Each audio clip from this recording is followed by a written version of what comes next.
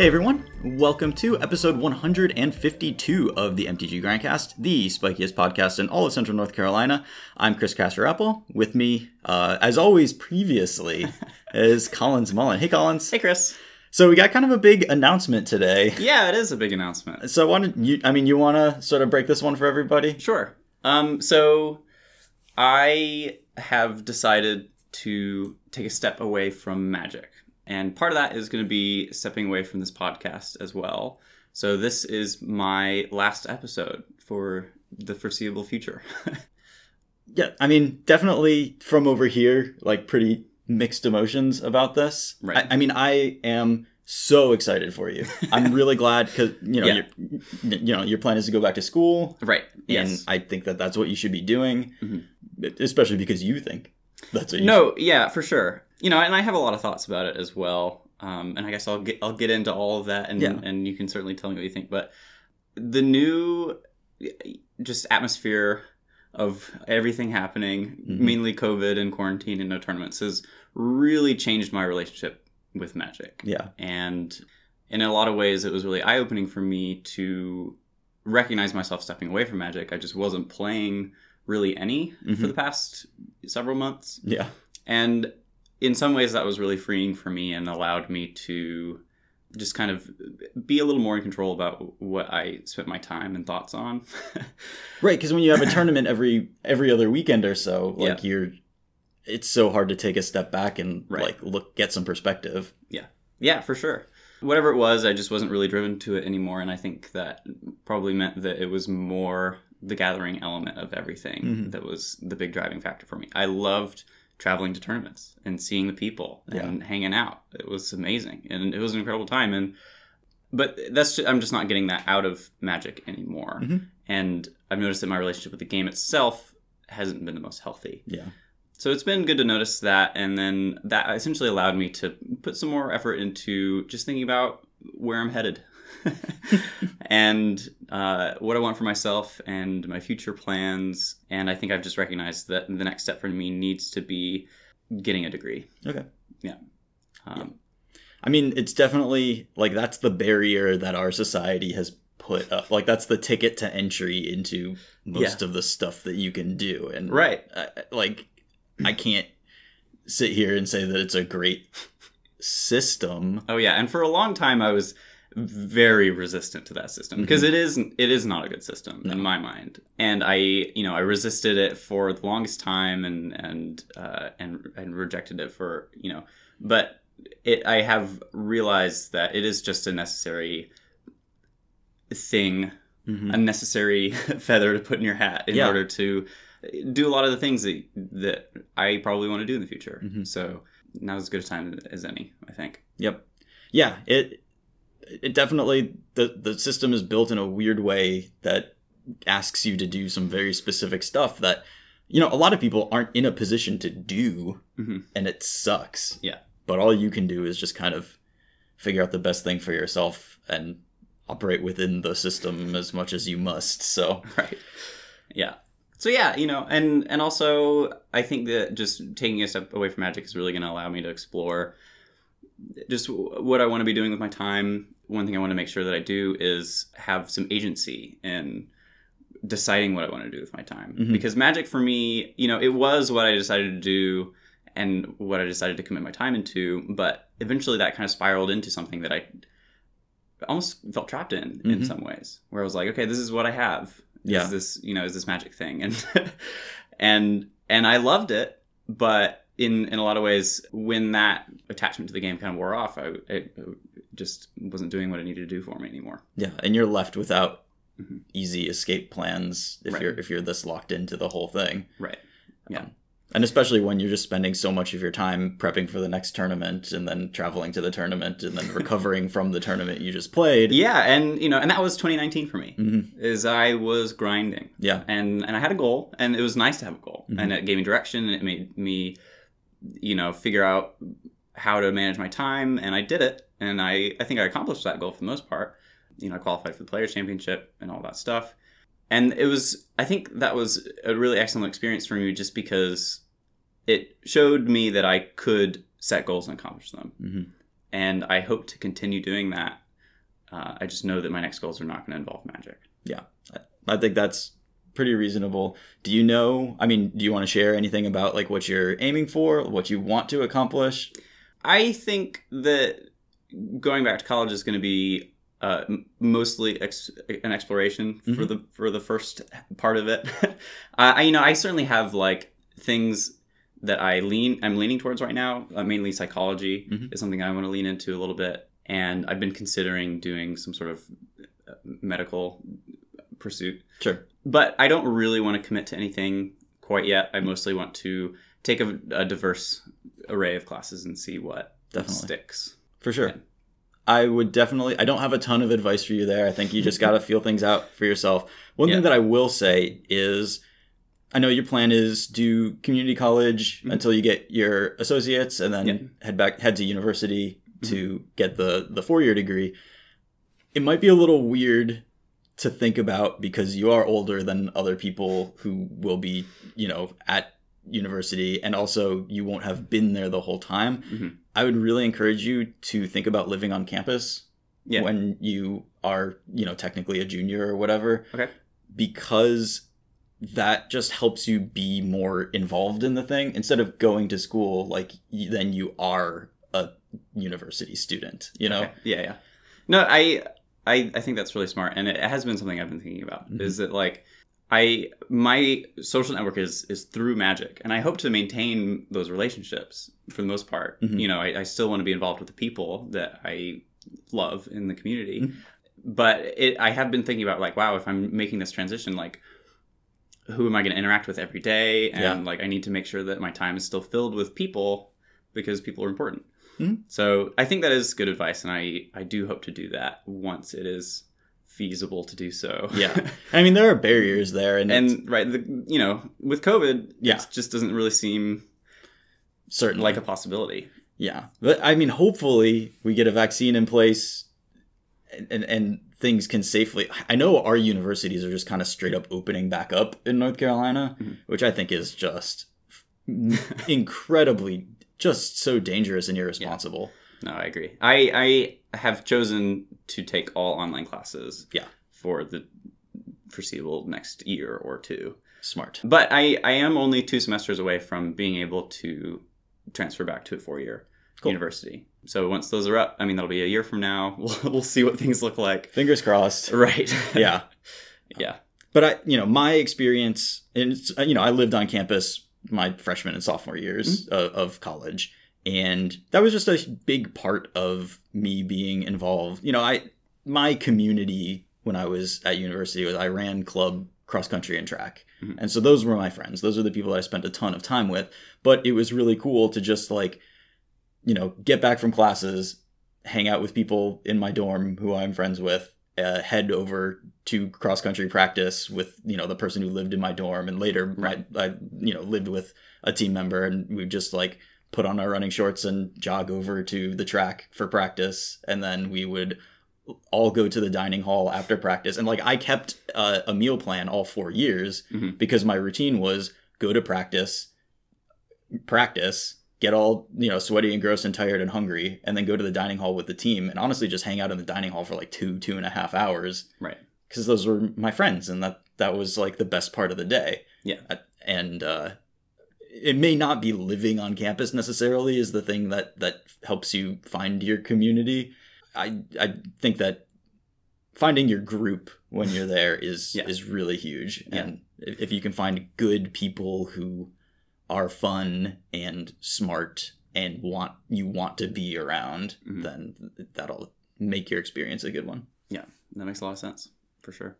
Yeah, I mean, I did have a semester at Chapel Hill, and I had that for the most part. It's I just found my core group, and it was just my suite mates. It was just the people in the dorm that I was living in, and we bonded, and we spent pretty much every second together, and it was great. And I really loved that for sure. So I do hope to fall back into something like that. Cool.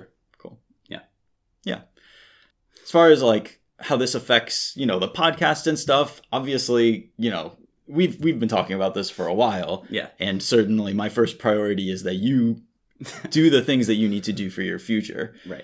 It's, sad to lose you because I really enjoy doing this with you. I've enjoyed it as well. And if, kind of the only reason that I want to step away from this is just because I don't want Magic to occupy space for me. And it's hard to it's hard to have this obligation of coming onto the podcast and talk about Magic without having done the research, without just being invested in it. Yeah. So, yep. I am going to be sad to not be recording, but right. Everything that goes along with it is just stuff that you don't want to be focusing on. Exactly. Yeah, right. and I think that is a good decision. And so, definitely sad to not be doing this with you because this has been good. And I think that we've created something pretty cool here. My plan is to keep the podcast going, though. I hope so. So Lee has agreed to be the co-host of the MTG Grandcast going forward. Perfect. I mean, we never just defined, this is not a host and co-host thing. It's co-host and So Lee's going to step in. And we're going to do it together for, as long as it is fun to do and keep talking about Magic for everybody. So that will not get interrupted. And, I'm really glad that you are moving on to your next step and that you're excited about what's going to happen. And yeah. Yeah, me too. It's going to be big changes for me. Yeah. For sure. And I, as we're recording this, I still need to make an announcement for leaving the team and everything. It's all done already internally. But sure. I do need to make the public facing announcements that I'm stepping down and stuff. So yeah. I mean, it's gonna be time, but there you have it. Yeah. I've got some stuff going on too. I'm looking into buying a house potentially. I'm applying for a new job that will still be at the Court of Appeals. Oh, cool. But will be a more permanent position with better pay and stuff that will help me potentially buy a house. And the goal is definitely, if it depends on how a lot of stuff breaks down, but the goal is to buy a house so that I can make it into the place that I want to be, turn one of the rooms into a production studio, turn one of the rooms into a gym and just have this be my little place where good things happen. Yeah, no, that makes a lot of sense. And of course you are welcome there at any time. Yes. So, and I appreciate that. Whatever I am working on in Magic or anything like that, you are always welcome to be a part of. Excellent. Also, I'm going to be checking up on you. So it's so good. It's so hard to ask for help. Mm-hmm. And I'm sure you're going to do great, but I'm definitely going to be at least messaging you and knocking on your door a little bit just to, I'm happy to hear that. Okay. Yeah. Cool. For sure. Yeah. Then I guess we can talk about some Magic stuff for the last time on the podcast. I mean, I was a part of the Invitational that we just ran. Yeah. So yeah, let's talk about it. We watched a full day of Magic, a bunch of really good players. Yes. A bunch of really good matches, kind of alternating between standard and historic. We had 12 players and top bracket was all standard. Take a loss, you get knocked down to the bottom bracket where you play historic. Take a loss in historic, you're knocked out of the tournament. Mm-hmm. We cut to top 4, and then we played some best of three matches in the top 4. And definitely watched more historic than I probably have total before. Yeah, although I watched some streams and stuff, but yeah, there was a lot of historic for sure, and it was pretty sweet to watch. It was kind of sad that it wasn't that diverse in the format. We had 2 archetypes in historic mainly. Yeah, 2 broad archetypes. Yeah, there's Bant Nexus and Simic Nexus, but they're both Nexus. Yeah. And then there was the Gruul aggro decks. Mm-hmm. Mm-hmm. And I think the Bant Nexus decks are definitely... I mean, yeah, we can just sort of talk about... that was our metagame, is those decks. Right. As far as Nexus choice goes, Bant definitely seemed just like the better deck. Yeah. I was... Looking at the metagame, I think that the Simic Nexus players were in a really bad spot. Mm-hmm. I think that their matchup against the Bant versions of Nexus were really bad for 2 reasons. Teferi and Dovin's Veto. Yep. Those cards are just crippling in that matchup. And I think that because the Simic versions don't have access to any sort of sweeper effects, their matchup against the aggressive decks is also a lot worse. Yeah. So... They were the 2 other decks in the format were Gruul, an aggressive deck that they didn't have wraths for, and Bant, which they were behind because of the cards that I mentioned. Right, and I think it's pretty easy to see how this developed. Mm-hmm. I think building Simic Nexus that's the default way that you would build a Nexus deck if you were just in a vacuum putting together a 75 or even a 60. It's just all the Search for Azkantas, Wilderness Reclamations, just make it easy to go off with Nexus of Fate. Right. But then you have to take your opponent's cards into account at some point. Yeah. And I think that the Bant deck is just very specifically like playing cards that are good against the decks that you want to play against. When you're putting together your Nexus Goldfish deck, you don't put Wrath of God in it until the format tells you, like, hey, you better have Wrath of God in your deck, actually. Right. So, yeah, Bant Nexus, definitely the mana suffers some. You take a little more pain off of your lands. Yeah, I mean, and we saw Robert Stanley definitely struggle multiple times with just a bunch of blast zones and not enough white sources or whatever the problem was. There were mana issues. Right. There was a moment where Nick Price was facing down just, a ton of power on the board from the Gruul deck going into his fourth turn, and his lands were a white land, like a Temple Garden or something, and 2 blast zones. And because his third land that he played was just a blast zone and pass, it was very clear that he didn't have the second white source in hand, unless he was really trying to game. But, since the land that he ended up playing on turn 4 was a shock land, right? Like, it doesn't... You needed to rip one there. Right. And he even paused and said hello before his draw step to indicate, this whole tournament is basically on this draw step, so... Yeah. And he hit it. It was great. Yeah, he hit it, and the power of Shatter the Sky really was shown a number of times in this tournament. And also, in that Bant deck, just having access to both Teferis is really huge. Both Time Raveler and Hero of Dominaria were incredible. It was just Teferi time. Yeah, there was some points where there were just 4 Teferis on the board on each side.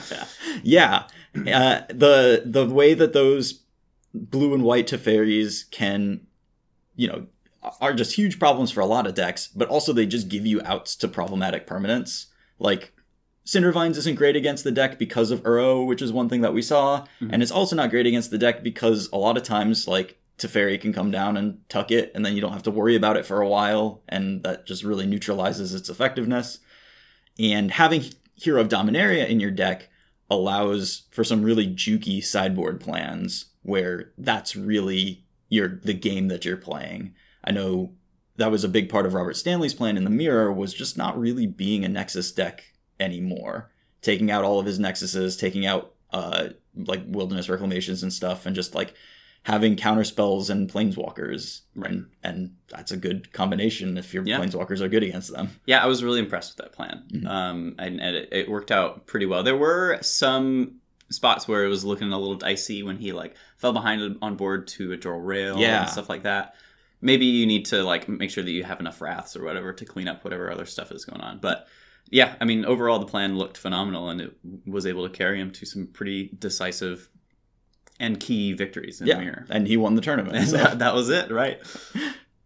Yeah. Jor Rail was a cool card. It showed up in a lot of lists. Yeah, I was really impressed. Both in Standard and Historic, And it lined up really nicely against specifically what Stanley was doing.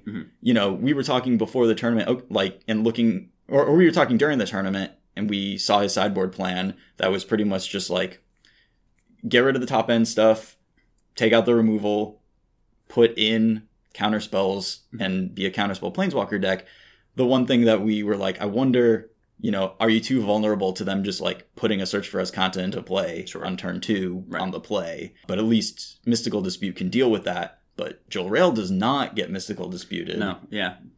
And if it gets backed up by just making a cat a turn for a couple of turns and then activating, right, it'll kill you pretty quickly. Yeah, and we definitely saw that play out. And not only does it kill you really quickly with the activations, but also being able to threaten the planeswalkers on the board is pretty huge. Yeah. Little Teferi is just such a huge element of these mirrors, because when you're keeping in Wilderness Reclamation and trying to go off and do things on your instep, that's just a card that can stop that. And when you just have a bunch of 2/2s around to be able to pressure the Teferi, it definitely adds a whole other element to the game. Yeah, and the card was, a lot of games turned on either an activation that was lethal or the person playing against the Jor Rail having to make plays considering the fact that, if I just tap out here, my opponent can just tap 6 lands and deal lethal damage to me. Yeah, very spooky. Yeah. All from just a 2-drop. and then playing your normal game plan. Crazy. And it goes particularly well, which we saw a little more in Standard than Historic, obviously, but it goes particularly well with Nissa lands and Hydroid Krasis, which are 0/0s with +1/+1 counters. Yes. So she just pumps them equal to the number of cards in your hand. Right. Yeah. Yeah, I've never seen somebody die so fast from a Hydroid Krasis. Just like, it was just a 4/4, and then all of a sudden it was an 8/8. Yeah. I was like, whoa. But, yeah. I mean, and you identified that card early on as... Yeah, I definitely picked it out early as something that I was impressed with. Yeah. And so happy to see that play out. Yeah. Funny that they give this, like, kind of clearly blue-red effect to just a green card. Yeah. But it does make it fit really... You know, these decks that are, like, Growth Spiral, Uro, Opt, Chemisters, Insider, you know, it's just so easy. All your cards trigger Jor-El. Teferis do it. Yeah. Like, yeah, the Bant deck that we were looking at, we were just, like, counting all the cards that were in the previous version of the deck already that just worked perfectly with Jor-El. Yeah. Just Uro, Teferi, Growth Spiral, just all the stuff. Yeah. New Teferi definitely also showed up in the Standard part of our tournament as well. Yeah, you know, good with Jor-El, but also just great on its own. Yeah. Mm-hmm. Growth Spiral into that thing, and it is a very real early thing. If you Growth Spiral into Teferi on the play, it's not dying to combat damage, and you're just going to be able to do a lot of work with it. And when you are a deck with Uro in it, a deck that can use its graveyard, and then, you know, you just have cards that are good in different situations, and you can just adjust your land to spell ratio to be correct and find the things that you need, and also threaten an ultimate. Like, they have to keep attacking it. They have to do something about it, because if you ult, you're going to probably win the game. Right. So, it definitely looked pretty good in a lot of spots. Yeah, and it's just hard to wrap my mind around what it actually looks and feels like to be able to activate a Planeswalker twice in a turn cycle. I was blown away by how big of a difference that made. Right. And just having that phase ability, like, ready to go on your opponent's turn means that a bunch of stuff that they could do otherwise, they just kind of can't do until they get that Teferi off of the board. Right. It restricts their game plan a lot, but you just never have to do it. Right. You just loot every time. Right. It's just the fact that it exists is huge. Like, you can never use a Domri's Ambush to kill a Teferi. Right. You just get your creature phased and then the Domri's Ambush gets countered. Yeah. Or however, I don't know how it actually... I guess it probably gets countered because... No legal target. Yeah. However it works. So yeah, that card definitely impressed, and I definitely want to explore it some more going forward. It definitely looked the best just in Bant, because you just have Growth Spiral and it dovetails really well with the plans, and Jor-El was impressive in that deck too. Yeah, so, Bant... a lot of players just chose to play Bant in both formats. It was certainly... something that was just very dominant over the recent history of Magic, which is Historic and Standard. These decks shared a lot of cards. They all had a bunch of Growth Spirals and Uros and the same lands, and et cetera, et cetera. One of our players chose to play Gruul in both formats. That was awesome. Yeah, Gavin. Yeah. And kind of broke it a little bit. That Standard Gruul deck, when you're drawn pretty good, it is really good. Gruul's not something I had on my radar at all for Standard. It's like, Standard is these other decks. Yeah. and then Gavin was just like, all right, Gruul both formats, and easily cruised our top bracket into the... Right. He did not have a buy. He was one of our winners, right? Yes, he was in our winners bracket. He didn't have a buy. He was our 12th seed because he made it without top 8ing any of our tournaments. And just kind of walked through the Standard portion of the event without having to go play Historic. And his Standard Gruul deck was pretty much just like all of the haste creatures in Standard. Right. Yeah. Yeah, and every time we watched him play, he was just crushing people. Like, it didn't matter what they were playing. He was just like, all right, attack you a bunch, get Wrathed, kill you anyways. Yeah. I mean, Skargan Hellkite and Questing Beast are very good Wrath follow-ups. So. Yes. Right. Yeah, really phenomenal. The Historic Gruul deck is also very impressive, just in that it can have crazy opening draws.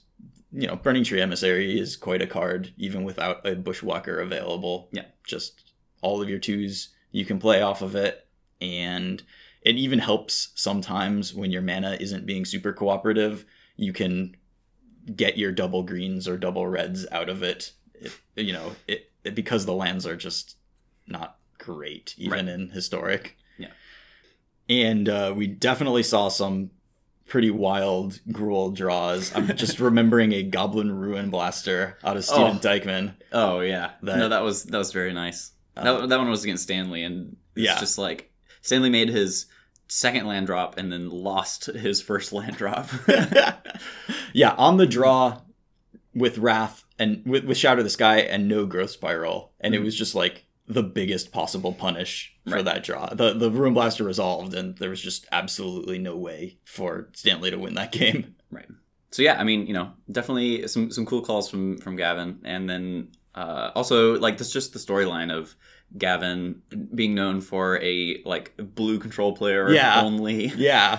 And then shows up with the double Gruul. And gets rewarded for it too. Yep. Zan I was talking with Zan about this, and he was really happy. He was like, I love it when like a player makes a good choice that's like outside of their comfort zone, and then their deck kind of rewards them for it. Oh yeah. It would suck to switch to Gruul, and then you like get wrathed, and then you're just top decking Pelt Collectors, and it's like, yep, shouldn't have done this. Right. Yeah. Yeah, it is how interesting just like your actual tournament day can warp your perspective of your choices. That's just a very, very real thing. There's a great moment where Gavin kept a Primal Might, the fight spell, the X fight spell. Yeah. Kept Primal Might on top of his library when there was a 4-mana Teferi in play, which makes that spell just kind of not castable. Yeah. And then just got the game into a spot where there was one blocker, he had one dorky creature like an ooze or something like that, and then Primal Might is the only thing that could give him lethal there. 3 turns later, just cast it, kill your blocker, make my guy lethal, swing in for a bunch. Whereas prior we were like, this top didn't make any sense. Like this, what is this card doing? Like it's not going to do anything. But then that's just the only card that could have won him in that spot. So he looks like a genius. It was very cool. Yeah. We would be remiss talking about this tournament if we didn't talk about Nick Price some. Yes. Who Nick lives in the Philippines. I interviewed him. Super cool guy. Like loves, actually kind of hates playing Magic is one thing that he told me. Oh yeah? Is that he's been doing quite a lot of it lately. I know. But he says that like during tournament Magic he's just like kind of stressed out the whole time. Mm-hmm. But he likes winning a lot, so that makes up for it. Well, it sounds like he's been having a good time recently then. Yeah. He made the finals of the Star City qualifier on Saturday, and then he made the finals of our Invitational on Sunday. What a heater. So just doing fine. And playing the finals at like 6 a.m. his time after playing the tournament all through the night. Oh, yeah. That's crazy. Doing it from the Philippines, I think, really, the time zones really mess you up. I think he said he got like an hour of sleep that weekend. Yeah. Yeah, that's crazy.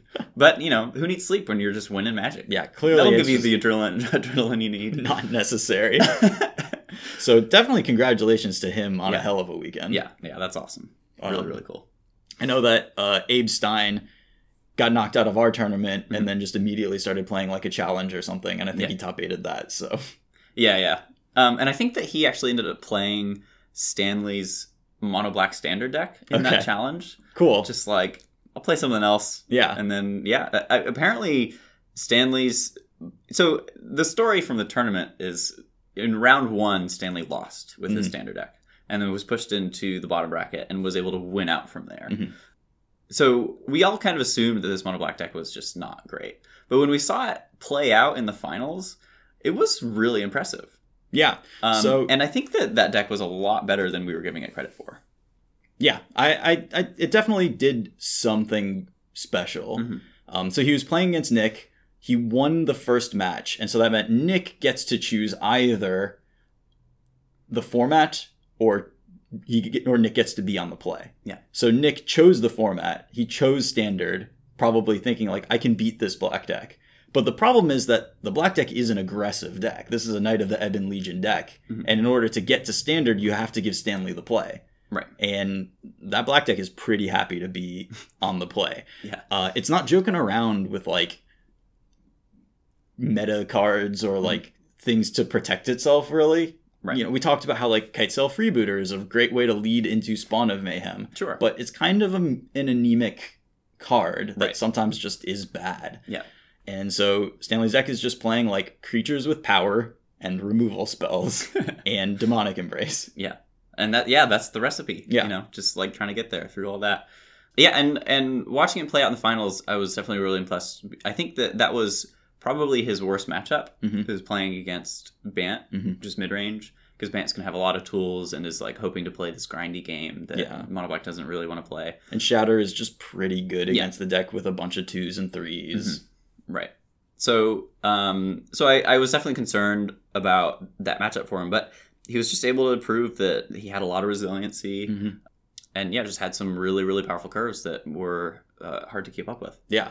There was a point where he got Shattered, had nothing in hand. Right. The Shattered drew him his 4th land, and then his draw step was Stonecoil Serpent. Yeah. And that Stonecoil Serpent pretty much just went all the way. Yeah. It got a hit in, and then a turn or two later just got Demonic Embraced, and there's no way to stop that in the Bant deck, really. Yeah, I mean, it just dodges everything out of Bant. And I actually remember I think for a Pro Tour a while back, when Bant was a really popular strategy, Stonecoil Serpent was this, like, technology that one of the pro teams came up with against Bant, just because Bant had no answers to it. Yeah. Like, you can't hit it with Teferi, it ignores Uro, you can't Elspeth Conquers Death it, just like all of their ways of interacting, it just completely overrides. Right. Protection of Multicolored and being a 0 drop. There's a very, like, narrow band of stuff that, like, Teferi isn't great against, and Elspeth isn't great against, and can be, like, leveraged against Wrath against Shatter the Sky in a way that is effective. It's not very many cards that can kind of run that gauntlet. Right. And certainly Stonecoil Serpent gets Wrathed, but you can at least give it 4 power on its own, or it's a fine follow-up to Shatter the Sky. Yeah. And so it walks that line pretty nicely. Super impressed with that card, just in the Bant matchup in general. And I think that was probably like just one of his saving graces in that matchup, because the rest of the matchup on paper seems pretty bad for a Mono Black beatdown strategy. Pretty bad. I definitely am kind of bummed. I did want to see that Mono Black deck play some games against Gavin's Gruul deck. Just because there's so many removal spells post board. I mean, I did want to just to watch it play out, but it does not seem like it's going to be good for Gruul. Yeah, just Noxious Grasps and Grasp of Darkness. The one thing that Gavin had really going for him in that matchup, though, was that Gavin registered 4 Skargan Hellkites. Yeah. And if you put a +1/+1 counter on that, like, none of the removal, even though Stanley's running all of the playable black removal somewhere in the main of the board, none of that hits Skargan Hellkite. So yeah, for sure. It dodges pretty much most of the things there. Yeah.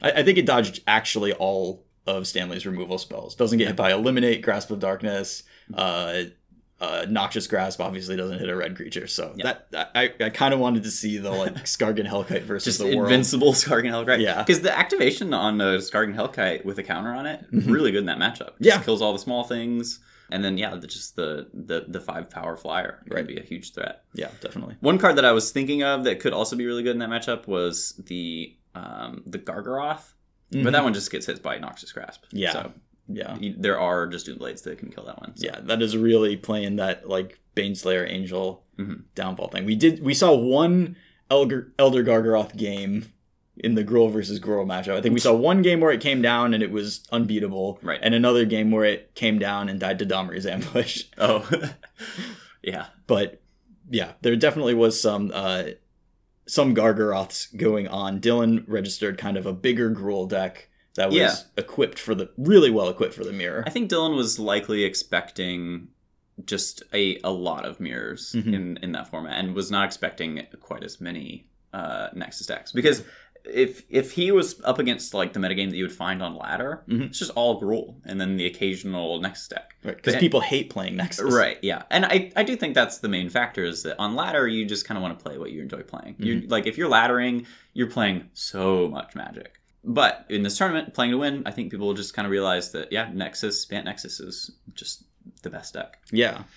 Yeah, also on ladder, it's, like, really inefficient to play decks that have, like, 40-minute matches. It's really difficult to rank up. Oh, that's fair. Right. Like, you can take a reasonable win rate hit if your matches take half as long, and you're actually more efficient at laddering that way. That's interesting. Yeah. Once you are in Mythic and trying to increase your rank, since you have to play good decks and play it well, right? Because your MMR is all that matters, right? And that you can't just play an okay 55% deck that's really quick. Like, then you'll get stuck at whatever MMR 55% win rate puts you at.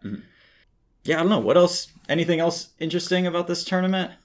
Well, I gotta say it. Stanley was my pick to win. Yeah, you got it. You did it. If I'm gonna have a called shot, I gotta brag about it. Yeah. So there it is. No, and Stanley clearly great. Had great plans. Yeah, and Zan was prepped. Zan came out and he was like, "You guys, we have to all pick our players." and I was like looking through the deck lists, and I was like, okay.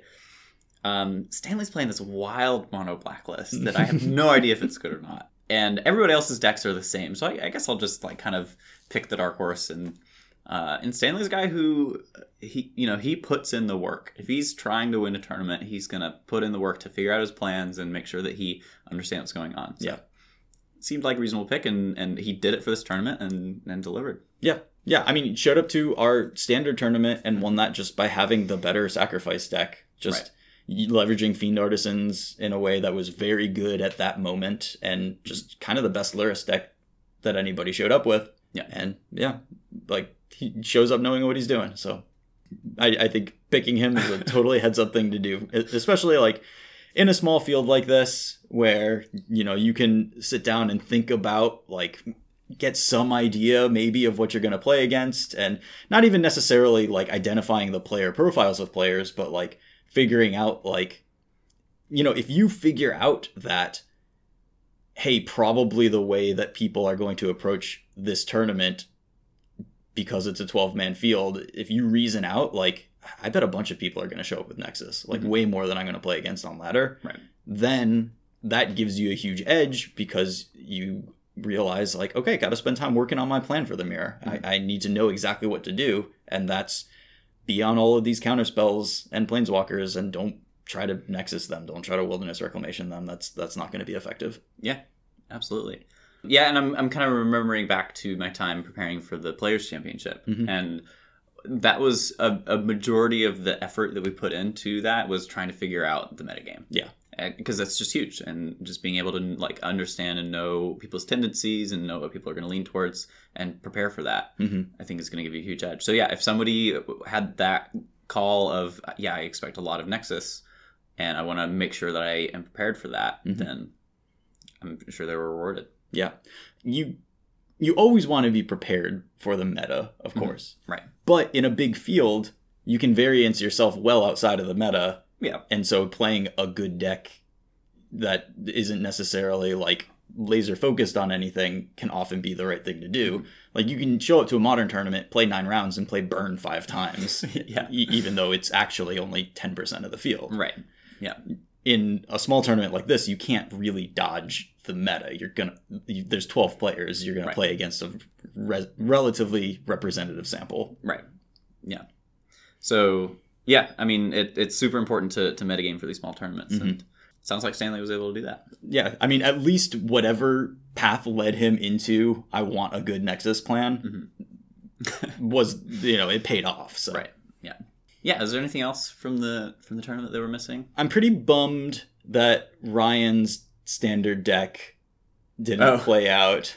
I was so positive that he was going to win that first game that we watched. I know. Well, he made 4 Phoenixes. On turn 4. Yeah. He made 4 Phoenixes on turn 4. And what was he playing against? Was it just like Bant mid-range? It was Teamer. It was Teamer. Yeah. Yeah. It was Teamer Rack. Yeah, when I was commentating that with Lee, and we were like, he's got it. This is it. This is the draw. This is him doing the thing. Yeah. And then it just... Every Phoenix got dealt with. Right. Yeah. And yeah, I clearly... Like, it's super sweet, like Mono Blue Dredge. Definitely lots of cool stuff going on there. I loved the maximize altitudes as a way of discarding and also getting additional spell counts to get up to 3 to get Phoenixes back. Yeah, I mean, that card was huge. Just being able to have a single mana hit that you can... A single mana spell that you can hit off of mills. Yeah. Just completely changes the whole dynamic of like, having to... wait until you have the density of spells to go off. Yeah. Because it's not like Modern Phoenix where you can just, that your cantrips are going to hit more cantrips. You're actually pretty light on like cheap spells. Right. And you don't draw that many cards. Yeah. So being able to like put those into your graveyard to turn your lands in your hand, or ideally your Phoenixes and stuff in your hand into just blue spell. Right. That triggers Drown Secrets and helps Phoenixes come back. Like lots of really cool ideas here. But the fact that there was a game where turn 4, you brought back 4 Arclight Phoenixes, and then they managed to deal with it, and then couldn't quite put things together to finish it off. Right. Then it's like, okay, then maybe even at the high end of the variance curve here, it's not quite worth doing. Yeah. And that was, I think, the sad realization that I had. It was so close. I know. But his draws were so good that, like, I think that on balance, that's maybe not a place you want to be. Yeah. Ryan is definitely a player who values having a good time and enjoying the deck that you're playing and creativity really highly. Yeah. So, you know, ideally he would have won matches with that deck and it would have been really cool. Sure. But, you know, he came to play Magic and have fun playing Magic. Yeah. And it showed off some cool stuff and cool ideas. Right. Kind of a fun little behind the scenes is that we actually, the way that our setup is in the other room, putting on streams live, we have to have like one Twitch stream and then one stream through the Discord. And Ryan was the only Twitch streamer that we were keeping up with at a certain point in the tournament. So we just like had his stream up and we were just watching him like put together Dragonstorm Modern just like throughout the tournament. Like once he died from our tournament, he was just like having a good time playing things that were fun. And that was awesome. Yeah, and that was just like, I think he recognized like, ooh, Terror of the Peaks makes like, you don't have to get that many dragons and you don't have to play Boggart and Hellkite in your Dragonstorm deck. Right, yeah. And that was enough to make him go, I think I'll try building Dragonstorm. So, you know, cool just to have that level of creativity and just wanting to explore. How many Terror of the Peaks do you need for 20 damage? Is it just 3? So yeah, you only need 3 dragons. I think the dragons that he was working with were like Thundermaw Hellkites and 1 Terror of the Peaks. So you can get a Terror and 2 Hellkites, and that's 20. Oh, sure, okay. Or you could just play a bunch of Terror of the Peaks. If you get 3 of those, isn't that 30 damage? That's 30 damage. Yeah. 2's only 10. Though, 2's only 10. Okay, yeah. But it's really hard to cast Dragonstorm with a storm count of 1. So. Yeah, that's fair. Right. Yeah, you're typically going to be storming for like at least 3. Yeah, I would imagine. To get to 9 mana, I mean. Right. Yeah. Although there is the new 4 to 7. Right. But you still need to be at 6 for that to do it. So you're probably casting like Desperate Ritual into it at least. Yeah, for sure. So. Yeah, the one thing, so I have actually been thinking about or about dredge type decks in Standard. Okay. The one thing that I think is really cool is Silver Smoke Ghoul.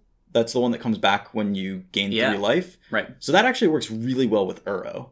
Oh, okay. So I don't think you can do it with just Creeping Chills. Right. I think that we saw Ryan have a really hard time getting those ghouls back with it. Like, they don't keep coming back. Maybe you get them back once, but it's hard to trigger it multiple times.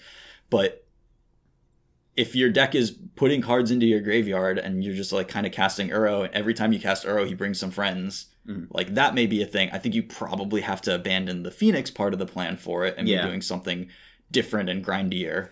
Yeah, like some sort of like turbo Uro deck that's just designed to put a bunch of cards in your graveyard and continue casting Uro over and over again. That could be really good. Yeah, I mean, like it's a cool thing. I think like right now with the power level of the format, it's not really doable.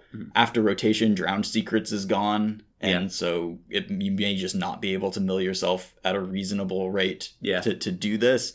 And also, it just seems atrocious against Ugin ramp decks. Like, I think you lose every time an Ugin resolves. Yeah. Just let's exile those. Back in the graveyard. So it's probably not a thing that can go anywhere given the other cards in the format. But I just really like it. Yeah. No, for sure. It's always fun to see just like one of those build around me's and being like, I can make this work. Yeah. Like I could do it here. Right. Yeah, like in my head, the build currently is like Drowned Secrets, and then you have like Opt, Growth Spiral, Uro. And so you're playing like a blue-green deck with all the good like rampy stuff, and you just have some discard outlet. Probably, Teferi is a great discard outlet to get the ghouls that you draw into your graveyard and put Uro into your graveyard. Right. And then all of your spells are blue, so they trigger Drowned Secrets. So like there's like the deck on paper like exists, but I doubt it can beat anything. Aw.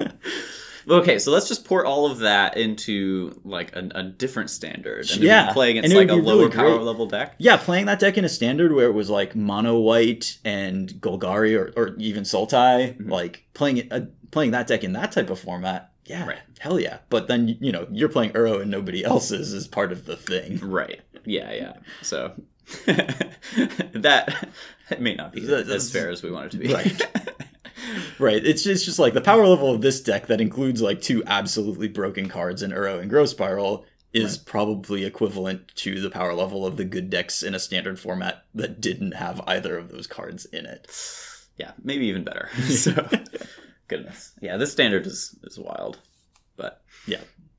I appreciate, we've been joking about how M21 had pretty minimal impact on standard. Yeah. And we get excited when we see some of the new cards happen. Like Jor-El is, happy to see that show up. Teferi showing up is cool. Demonic Embrace showing up is cool. Yeah. Past that, it's just like, eliminates a removal spell, not a format changer or anything. So not a huge impact from the set, but I think that's mostly a good thing. If we can, we need a Mercadian Masks era right after the War of the Spark, Throne of Eldraine, Theros, Ikoria, just like nonsense that we've been through. Yeah, the power level push that we've gone through. Yeah, we definitely need some sort of like reset so that they can continue, because it seems like they like that like upward trend of power level because that's what sells cards. Yeah, but you just, it's just not sustainable to like take that into the sky of just like, okay, everything is completely broken now. We need to like bring it back to a baseline so that they can continue to make things more powerful. Yeah, if you keep just climbing the mountain, like eventually you're gonna fall off the cliff. Yeah, there you go. So yeah, hopefully just the back-to-backs of like everything in Eldraine leading up to like companions happening. It's just been a long time of, and it's not just like power level is pretty high now. It's like power level of a handful of individual things are so high that they make entire strategies and ways of playing Magic just completely invalid. Right. Yeah. And that's what we don't want. Yeah. So I don't know. What else is going on? The Star City Games online tournaments that have been happening. We talked about that Nick made the finals of one of those same weekend. Very cool that that's going on. I have appreciated the coverage they've been doing, and I've especially appreciated that Dom Harvey is on the coverage team. I think he's done it. He's just a fantastic addition to an already strong roster. Yeah, I love Dom, and I'm super pumped to watch him just do something he loves. Yeah, he's just kind of got obviously he's very smart, but he's also just like got that dry humor that is really helpful. And, just like kind of friendliness and excitement and love of the game that helps. Right. Just, a lot of respect for them adding him. I know they had added him a while ago, but COVID made it so that he couldn't start doing this thing that he was really excited about. Yeah. So good to see that coming around full circle. Really good to see that. Yeah. And as far as, one thing that I did for our invitational is I talked to as many of the players as I could, did an interview with them, and then cut those into videos, which you and Zan helped with a couple of those, and that was fun. Really nice. Yeah. One thing that came up multiple times with players from more far-flung regions of the globe is that this is actually kind of a boon for a lot of players that are not in the normal Magic places. And by normal Magic places, I mean places that like WotC chooses to focus on. Sure. Nick was telling me like the Philippines actually has a really big Magic community, but it was basically impossible to queue for a PT from there. There's just no opportunities. Right, and that sucks. And now time zones aside, which it's relevant. If you got a job, playing a Magic tournament that starts at midnight is difficult. Yes. But time zones aside, this gives a lot more opportunities for people from Australia or Southeast Asia or, wherever, South America, Africa, to play Magic when they just couldn't have played competitive Magic otherwise. Yeah. And we've definitely seen that play out in a lot of ways where, like Nick has been crushing the online series Series, yes. Series is Correct. Is that right? And then I keep on hearing about like, oh, this person's in Australia and this person's like there, and that's really awesome to see, because when I'm primarily playing on like the Star City circuit, that's just like the East Coast of the United States. It's pretty localized. And every once in a while, you'll play against somebody who is on vacation, or like once in a blue moon, somebody was like, "Yeah, I came out here so I could play a couple Star City events," and that's like a complete shocker. Yeah, no, for sure. So it is awesome to see that, because we are in now this like online community. It's all over the globe. Yeah. So, I mean, I think there are ways that we can make the best of this. Obviously, going to tournaments and hanging out with people is huge. And losing that hurts. Right. But the fact that this is more equitable, and more people can engage and participate in these tournaments that are not fake also ran tournaments, because they're literally the only tournaments now. They're the best thing we got going. So it's not just a secondary thing. And I think that we can also kind of create our own sort of gatherings a little bit. I just, our invitational was 12 players, and we set up a Discord, and there was a reasonable amount of just chatting, and I got to know a lot of these players, and I wouldn't have otherwise. Yeah. No, that's awesome, for sure. And I think that, that kind of thing will continue to grow, and more people will be doing stuff like that. So I'm really hoping that whatever community that you're in just can grow because of the situation that we're in. Yeah. And hopefully that leads to the ability to like meet people from places and from groups that maybe you wouldn't have had, I love going to Magic tournaments, but let's be real, like I meet a lot of people from an almost identical background to myself at Magic tournaments. Right. And it's pretty cool that wasn't what our invitational was. Yeah. And that's just not, some of these top eights look very similar to the top eights of other tournaments that we've seen, but there's definitely just more places for people to show up who either just couldn't make it to tournaments or maybe didn't feel comfortable at tournaments. So there's upsides. Yeah, absolutely. Yeah, probably an okay place to wrap up. I don't really have anything else to talk about today. Yeah, I mean, me neither. I don't know. What do we end on? What do we end your last episode? And Collins will be back. Like we'll I'll be around. Do some guest episodes every once in a while. And I'll probably do some appearances on coverage in the future as well. Yeah. So, I'm not going away forever. And I'll still be in Discords and stuff. So sure. This has been an incredible experience, and Chris, I honestly just have to thank you for being with me this whole time. I mean, could not have done this without you. So this was a team effort. I mean, it was, but I do, I have to reciprocate that and say you have a work ethic that I really admire and look up to. And that is something that I am working on just in my own personal life, is developing my work ethic and making sure that I can, get up and do the things that I need to do. And being around you has helped me a lot in that regard. Just not only just watching you just like put the time into the podcast and put the time into the coverage. Like y'all need to understand that Chris has been an incredible asset to everybody doing the coverage. He just puts in the work and does everything that needs to be done. And it's just good to be around that. And, well, I'm going to cry.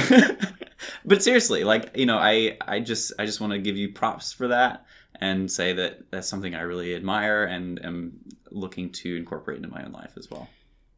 Well, I thank you for that. That is honestly one of the better compliments that I've ever received. And in particular, it's because it is actually really hard for me to sit down and do work on stuff. It's a thing I've struggled with my entire life, is getting things done and choosing to do the difficult stuff rather than procrastinating, or, it's just been a really hard thing for me. Well, that gives me hope, because it is a hard thing for me. Well, and you're doing it, so that's awesome. That's what I do want to communicate is like, it's not an intrinsic like, you know, I'm just a hard worker. Like, I just sit down and I know I have stuff to do, and 8 hours later it's all done. Like, that is not how it goes. Yeah. It is a struggle every time that I have things to do, and I've developed systems and I've developed ways of organizing myself that make it easier and enable myself to overcome the just intrinsic difficulty that I have in, you know, focusing and staying on task and doing things that aren't always the most fun. But it does also help when I'm working on projects that are important to me personally and that I care about and really want the result to be good. Yeah. So that certainly has been a guiding force. And, you know, I've always wanted this podcast to be, you know, this was our thing. So I want it to be good. I'm not working on somebody else's. Right. I'm not working for anybody on it. I'm working for us. Yeah. And for our listeners. Yeah. Yeah. And that's, you know, I think that's a good takeaway for sure. So to everybody who stuck with us for this long, you know, thank you for listening. Thank you for those of you who have been patrons. If Collins was your big draw to the show and you know, choose not to be a patron anymore, or if you choose to stop listening, I understand. Like, I get it. Oh. There's different, but so like every show, every media product has different draws to it. And if you remove one of those draws, like part of your audience, you know, you may just not have what they were looking for anymore. Yeah. And so, you know, no shade if you choose to spend your podcast listening time or spend your Patreon dollars somewhere else. I totally get it. But we will be maintaining the podcast pretty much as normal. You know, I'm going to change the picture that's up on the Patreon page and stuff like that. Yeah. And if you would like to become a patron, or if you'd like to still be a patron, it would be really cool. I'd appreciate that. We are going to keep podcasting. We're going to keep making stuff. I am probably going to engage, while you are stepping back, I'm probably going to engage a little more in Magic potentially. Awesome. I have some stuff I'm going to set up. I may start streaming. My idea for a stream that came to me recently is I would really like to, since all of our tournament winners are winning online tournaments, you know, just in Magic generally, not necessarily our tournaments, but everybody who wins a tournament has won an online tournament now. Yeah. I kind of want to start streaming and have a day where whoever like won the big tournament of the last weekend, I pay them to come on the stream and just hire them to like, I'm going to play your list on ladder or in a league or whatever, and I'd like for you to help me pilot this correctly and sideboard correctly and stuff. That could be fun. So, you know, just things I'm thinking about. I think that there's room for ideas in Magic content that haven't been explored yet. Oh, absolutely. Yeah. And the fact that I'm stuck at home all the time gives me some time to think about these things. Yeah, no, for sure. For sure. Well, I'm excited for you. And I have no doubt that you can crush it streaming if you put the time into it. So yeah, I'm not. I mean, that's the thing is like, where do you dedicate your time? And it's like, I have time each day that I just can't work on Magic stuff because it's like I'm done. I'm fried. I have to go play Spider-Man or read a book now, and I just can't do anything else. Or I don't want to do anything else. And I don't want to do anything else because like I don't want to do anything. And I don't want to do anything else because like I'm just not feeling like that's the thing I can be doing right now. And it's so hard to figure out like what your brain is doing to you at any given time about like getting work done and stuff. Yeah. But, man, life's tough. It is really I'll tough. tell you what. Oh man. But we'll make it. Yeah. We're gonna make it. Yeah. For sure. All right, well, I'm gonna miss you, dude. I'm gonna miss you too. But I'll be around. Yeah. And hanging out, and we'll find stuff to do together. And I'm really excited for you. So well, thanks. You'll do great. Yeah. I appreciate that. All right. Thanks so much to everybody for listening. If you want to come, you know, say goodbye to Collins, do it on Twitter. Collins is at Collins Mullen. Yep, that's me. I'm tweeting from at @CCR_grindcast. Next week, Lee will be on the show for his first episode not his first episode, but his first episode as a co-host. If you want to head over to patreon.com/mtggrindcast, that would be very cool.